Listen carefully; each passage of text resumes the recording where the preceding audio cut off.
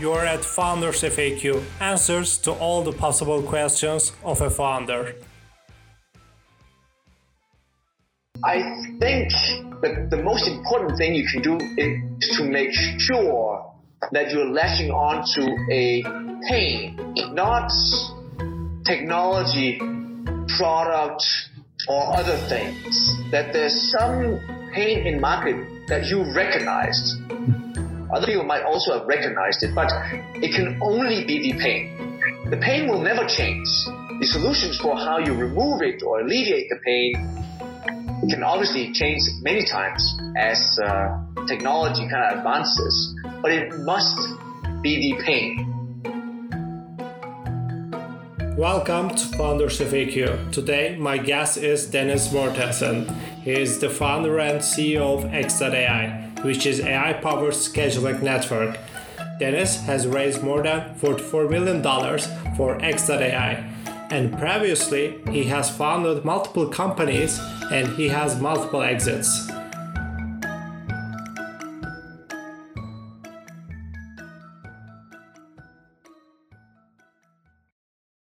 Dennis, welcome to Founders FAQ. It's really great to learn from you because you're an exceptional founder. So, shall we start?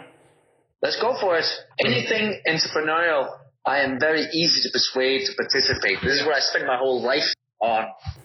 That's great. So, my first question is, how should founders understand they are the right fit for the product that they are starting with? I think, which might be just what you asked, but it might not be, that the most important thing you can do is to make sure that you're latching on to a pain, not technology, product, or other things. That there's some pain in market that you recognized. Other people might also have recognized it, but it can only be the pain. The pain will never change. The solutions for how you remove it or alleviate the pain can obviously change many times as technology kind of advances, but it must be the pain. So it could be, if I look at my prior venture, for example, for where we did predictive analytics for media, I was really in the business of removing the pain that came attached to that of being an editor at a major news media destination and trying to pick what stories to carry on the homepage. If you take CNN, that 8 people fully employed, doing this 24/7 with about 150 updates a day. That's a pain. Now, how do we go about doing that? We certainly had plenty of ideas for how to do that, but it was the pain we got married to. So that's, I think, is extremely important. Now, if that is what you meant, then I certainly see some advantage of having intimate knowledge, if not having been intimately exposed to the pain, so you're not 2 steps removed from it. Because you telling me how to become a great basketball player is probably not going to help me. Me trying to become a great basketball player, if that's what I want, is probably what's going to help me. So I personally tend to be a fan of founders who solve for pains that they are intimately related with. It doesn't mean that you need to be in that particular field. I still think there's plenty of value in outsiders arriving, but you need to have intimate knowledge of why it is a pain and why your naive outsider knowledge might actually be a breakthrough.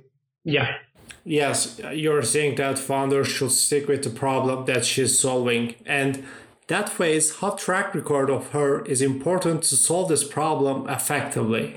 So there's 2 schools of thought. There's probably an infinite amount of schools of thought here, but there's certainly the Peter Thiel, Y Combinator school of thought, which is that you only do a startup if somehow you figure out there's a thing missing in the world and you can't live without you doing it, and then you lean in. That's honest. Then there's the other school of thought, which is that entrepreneurship could be a lifelong career. And if it is a lifelong career, one would expect that the more you try to perfect that career path, the better you'll become at it. Like a professional soccer player. Over the years, you try to perfect your skill, and on year 0, you are kind of naive and kind of bumbling around, and on year 10, you're a pro. So that's certainly my belief, which is that entrepreneurship probably is a lifelong career choice. And the longer you do it, the better you become at it. You shouldn't immediately relate that to the idea of repeat founders becoming more fundable and what have you. I think that's a separate discussion. This is the internal discussion with you and you yourself on how do I think I can become a better player. I'm 24 years in. I think I'm better today than I were that first year out of college when I started my first venture. And there's plenty of things I would like to believe I picked up over the last couple of decades. A side note to that, which is why I would also believe that people who think you would only do a startup if somehow there's some sort of calling for it should kind of come to my side, which is that if we do believe there's some reasoning around VC as an industry, then you must somehow look at that as a funnel for where some fund at whatever stage they invest at will look at 1,000 companies, seriously do some due diligence on, take some 10x smaller number, say 100, perhaps divvy out some 30 term sheets and perhaps sign 27 of them.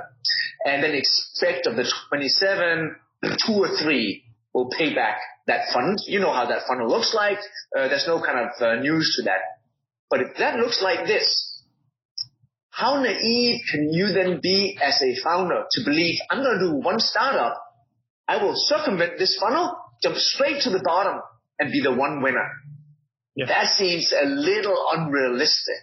You should probably believe that of all these people which they selected, they even tried at every step to pick the better ones. So these aren't even just it's not even a random plot.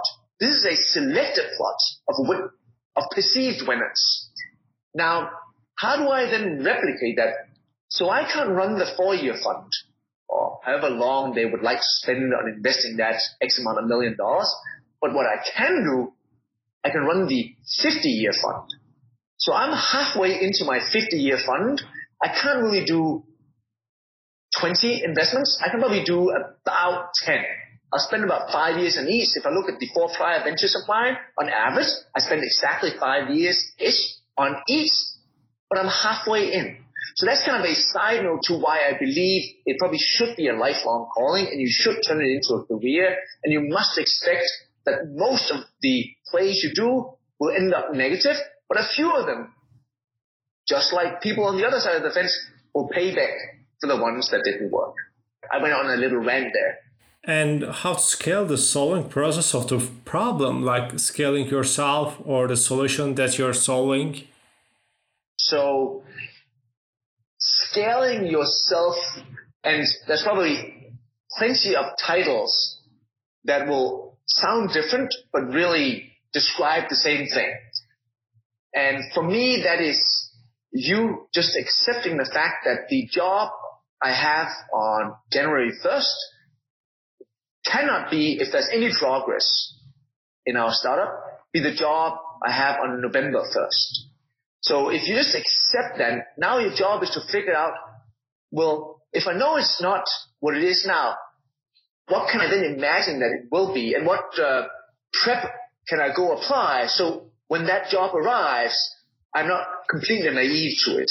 I do think that is different from venture to venture, given both the velocity of progression, the industry you're in, whether you are trying to tackle a market challenge or an R&D challenge. So there's, I think, multiple dimensions that come into play, but it's certainly the one for where if you have already accepted the fact that your job is different, and if you have spent no time trying to then define what does different then look like, then you're about to stumble into a unpleasant surprise.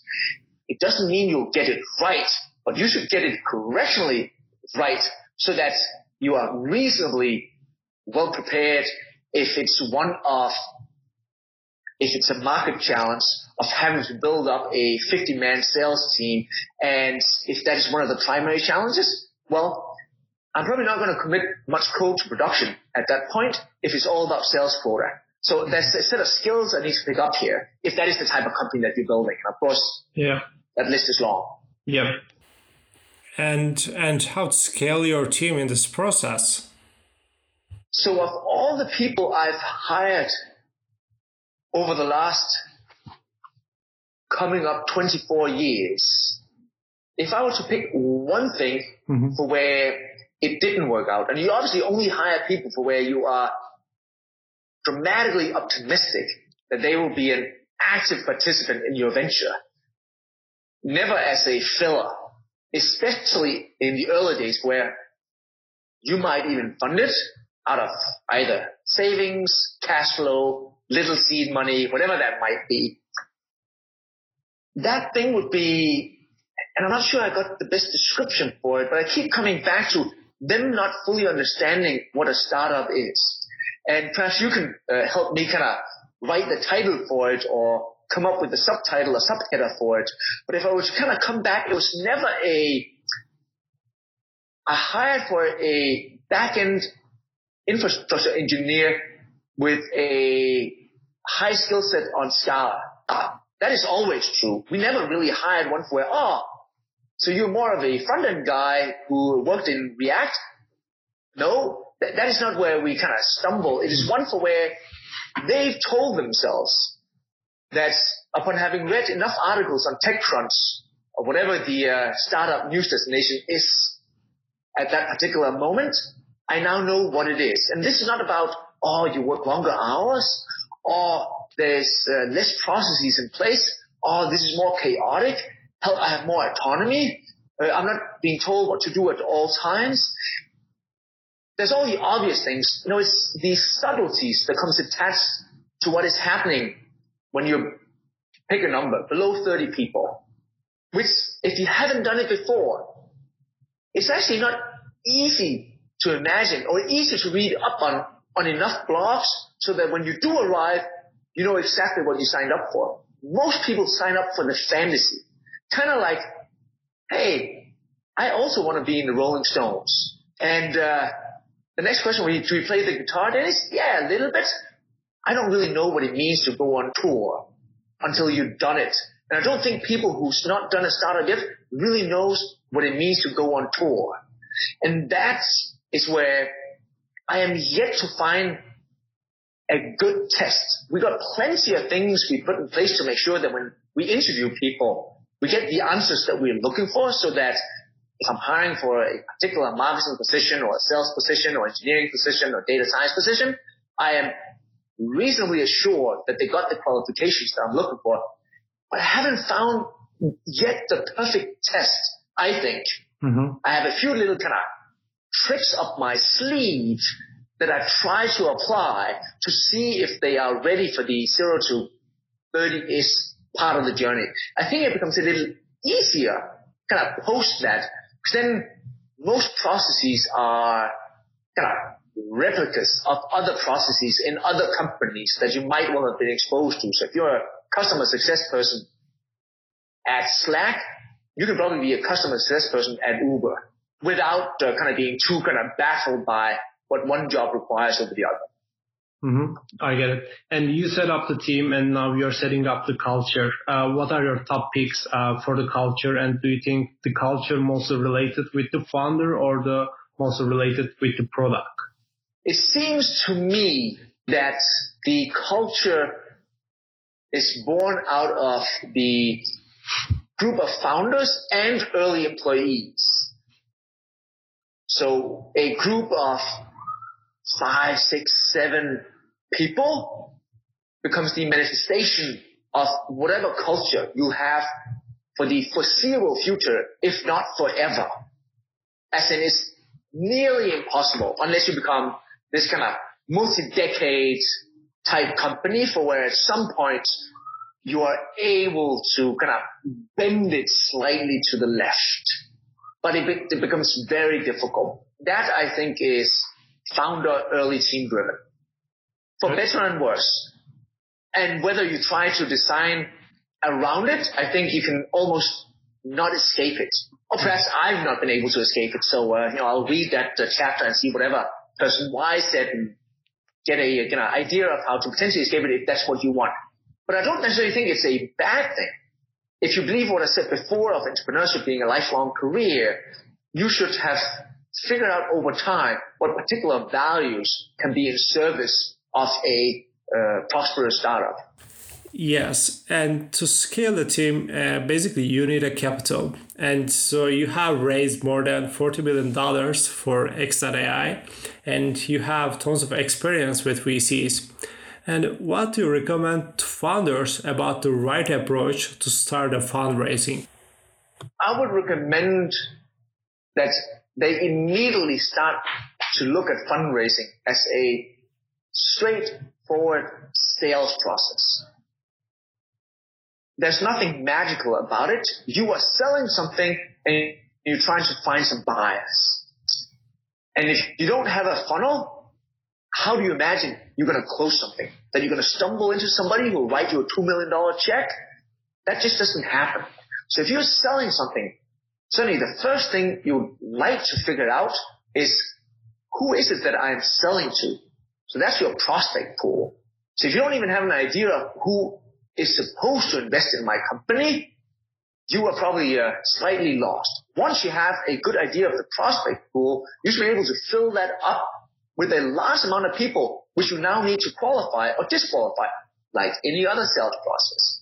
Once you have disqualified somebody for you being out of their particular geography, out of their particular state, out of their particular theme, however you choose to disqualify them, most of your work should be on disqualification, so that you now end up with a pool of leads for where, well, they should want to invest. There's all sorts of reasons for why they won't, but they should. Then what do the next set of steps look like? The next set of steps probably look like some introduction into that particular firm. You won't turn up on first email for a Monday morning partner meeting. Hey, I'm looking for $2 million. Can I come by Monday so we can get this done? It just doesn't work like that. It works like, again, any other sales process where you probably need to meet up with the loosely affiliated entrepreneur in residence who might then introduce you to the principal who's 2 years out of some MBA degree and you're 15 years older than him, who might introduce you to the associate, who might introduce you to the most junior partner, who might introduce you to the deciding partner, who might allow you to come in for the Monday morning meeting, or whatever it looks like. But my point being, you should at least try to figure out, what does your funnel look like? If you have no funnel, you're just stumbling around, hoping for money to arrive, and that rarely happens. That's one advice. The other one, again, if it is a sales process, well, any sales process will have a duration from initial hi and hello to you closing it. Hell, most of my ventures have been in B2B. There'll be, if I take my last venture, some average on 8.5 months. It's not that for venture funding. Venture funding is probably, as you start to work it, pick some amount, call it 90 days. But it's only 90 days once you've done all the prep work. But you should expect it to be a prolonged period. And I would suggest, if this is what you want to do, and if you think hard about why you want to do it, you and me could talk about that at length. 2 of my ventures have been entirely bootstrapped and 2 have been VC backed. So I got opinions on both sides. What you should expect is that this is a full-time job, because there is no prize for almost doing it. This is just a Boolean outcome for where I almost raised capital. Oh, so you didn't raise any? No, I didn't. Okay, so there's no story for you almost having raised a seed round. You just didn't. So you should probably overinvest to the degree for where you tell your co-founders that I can't be an active participant outside of you providing me material, up-to-date stats, up-to-date extracts, whatever meetings I need to participate in needs to be outside of these hours, because my full-time job now is to close this round. If I do it faster, great. then you see me again. Because doing it half-assed, you probably shouldn't even do it. And then you should just continue to see how long you can go on cash flow and hope somebody walks in your front door because you're doing so well that they want to do something with you. You summarize it really well, Wei. Most of the founders do not assume it is a sales process, but basically it's pretty much sales process. And the founder raise money and the time comes for a pivot. So what will be the right approach to pivots? How do they understand they need to make a pivot? You will get plenty of input here, so I'll provide a different one to the ones that you'll hear. One, I'm just not a fan of the idea of a pivot. That doesn't mean that you can't rethink your approach. And you will then say, Dennis, that's a pivot, you idiots. But let me explain. I think if you latch onto a pain, there can be no pivot on that pain. So if I set out to remove the meeting scheduling pain, that's my mission. I assemble the team on solving that particular pain point. And we will live or die on that mission. It's not like you agree in the early 40s that we're going to invade Poland. And then on our way there saying, you know what? Forget it. Let's do Sweden. That's retarded. As in, you either just drop that mission or you lean into it. Those are the only two things you can pick. And I think it's the same for a startup. As in, a startup is not supposed to survive. A startup is really an experiment, for the most likely outcome is that it will not work. And that is absolutely okay. So don't try to make it survive at all costs. Make sure that you lean in on the particular pain aggressively to the end. Now, if the pain is true and honest, you should then figure out if the particular attack angle to remove that pain wasn't optimal. Okay, I can take my own example here for where we over-indexed on NLP in the early days, and then later learned that perhaps people replying back the next Wednesday at 1 is one way to solve it. Then clicking a button that says 1 is equally okay, perhaps sometimes even better. So don't get so married to what you set out to do, but I'm still solving the same pain. So that's certainly my commentary on the pivot. So as long as you got married to that, try all sorts of approaches. Surely, then we can talk about how you pick those, but I think it's more one for where as soon as you start to kind of figure out we shouldn't be a podcasting platform, we should be a short messaging platform, and we remember that story of Obvious turning into Twitter, and we think we're all supposed to do those kind of dramatic pivots. I disagree with that. That's some sort of survivorship bias for where, yes, I also think that's an awesome story. I also want to be the Twitter of the world. I get it, but I don't really condone it. Yes, so we are finishing up. It's really nice to chat to you, and I'll send the book to you. So thank you for joining to Founders FAQ, Dennis. Do that. Give me a signed copy. That would be lovely. Yes, I will do that. Bye. By the way, Founders FAQ is in pre-order and it covers the answers to all the possible questions of a founder in a startup journey, whether revealing life-saving principles for the startup survival path, building A+ teams, creating an evolving machine, setting up a neat culture, or interpreting the true path for the fundraising. You can pre-order it from foundersfaq.com and you can follow us on Instagram, Twitter, YouTube, and Facebook.